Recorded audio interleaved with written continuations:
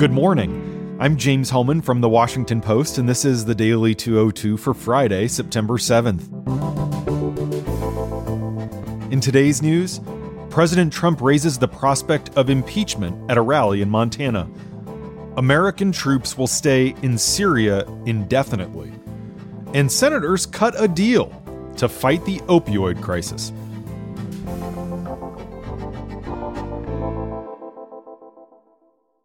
But first, the big idea. Judge Brett Kavanaugh's Supreme Court confirmation hearings continued for a contentious and sometimes chaotic third day on Thursday, with President Trump the focus of questioning as much as the nominee. Members of the Senate Judiciary Committee, including some Republicans, pressed Kavanaugh about the judge's expansive views of presidential power.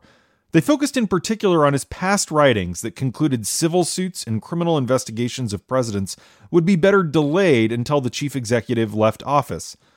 And a newly surfaced email from Kavanaugh, written when he was a top lawyer in George W. Bush's White House, raised questions about whether he actually believes his statement that the Supreme Court's landmark abortion decision, Roe v. Wade, is settled law. He said privately in a 2003 email that it is not. Kavanaugh carefully picked his way through a minefield of queries and steadfastly refused to engage with any criticism of the president who chose him. He declined to comment, for instance, on Trump's personal attacks against Justice Ruth Bader Ginsburg, or on the president saying that the Justice Department shouldn't indict Republicans but should focus on Democrats instead, or on the time that Trump said a judge whose parents immigrated from Mexico couldn't fairly decide a fraud lawsuit against him because of Trump's many criticisms against Mexicans. Kavanaugh said, quote, "I'm not going to get within 3 zip codes of such controversies." He also demurred when asked whether he believes, as Trump has said, that there were good people on both sides during the confrontation in Charlottesville at a white supremacist rally last summer. Justice Neil Gorsuch, by contrast, drew Trump's ire last year when he told senators during his confirmation process that attacks on the judiciary were, quote, disheartening. Kavanaugh, who has spent much of his life as a Republican operative, claimed that he stays out of politics. One other new issue surfaced Thursday when Kavanaugh was quizzed for the first time about gay rights. The judge pointedly declined to share his views on same-sex marriage and refused to say whether the High Court's 2015 ruling that declared a constitutional right for same-sex couples to marry was correctly decided. This is important because Justice Anthony Kennedy, the man Kavanaugh would replace on the bench, cast the decisive 5th vote in that case. Kavanaugh's non-answer underscored the fragility of gay rights in America. And that's the big idea. Here are 3 other headlines that should be on your radar. Number 1, at a rally in Montana on Thursday night, Trump warned his supporters that he could face impeachment if Republicans lose control of Congress, which he said is the main reason they should vote for GOP candidates down the ballot in the midterms. The president's riff came after days of mounting pressure on the White House over leaks from inside the administration that have embarrassed him and raised fresh questions about both his competence and temperament. At the rally, Trump challenged the New York Times to reveal the name of an anonymous senior official who wrote an opinion piece called "I Am Part of the Resistance Inside the Trump Administration." But for the sake of our national security, the New York Times should publish his name at once. I think their reporters should go and investigate who it is. That would actually be a good scoop.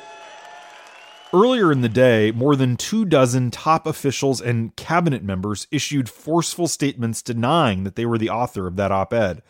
But Trump's own aides have challenged little of the column's substance. And no formal White House investigation has been launched to discover the author. But Trump allies like Rand Paul, the Republican senator from Kentucky, have suggested publicly that Trump should use polygraph tests and force his staff to sign sworn affidavits saying that they didn't write the op-ed. It's not clear if the op-ed's author was found, what legal remedy the government would have against them. Number 2, the State Department says that despite his past objections, Trump has now reluctantly agreed to an indefinite U.S. military presence inside Syria and a renewed diplomatic push, scrapping plans to pull out by the end of the year.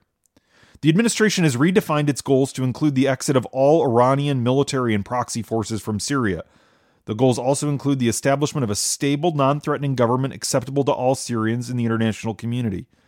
Meanwhile, Moscow has warned Washington twice this week that Russian troops who are propping up Bashar al-Assad's regime are prepared to launch an attack in an area where dozens of U.S. troops are located. CNN reports that Russia claims there are militants in this area, but the U.S. is warning Russia not to attack. U.S. military commanders are worried that if Russia is not precise with its attacks, it could prompt a confrontation that draws in U.S. forces. Number 3. Senators finally reached an agreement on an opioids package, making slow progress on an effort to address a national epidemic that killed more than 70,000 Americans last year alone. Senators have been working all summer to reach a deal on the legislation, which has emerged as a rare bipartisan priority ahead of the midterm elections. But the bill had stalled over Democratic objections to a grant program that they said was written too narrowly to benefit only one addiction advocacy group, which has heavy ties to the pharmaceutical lobby and would likely pad drug maker profits. Democrats got a change to the language so that more advocacy groups not tied to big business can get money to help people. Senate Majority Leader Mitch McConnell says the bill will pass next week, and the president is expected to sign it.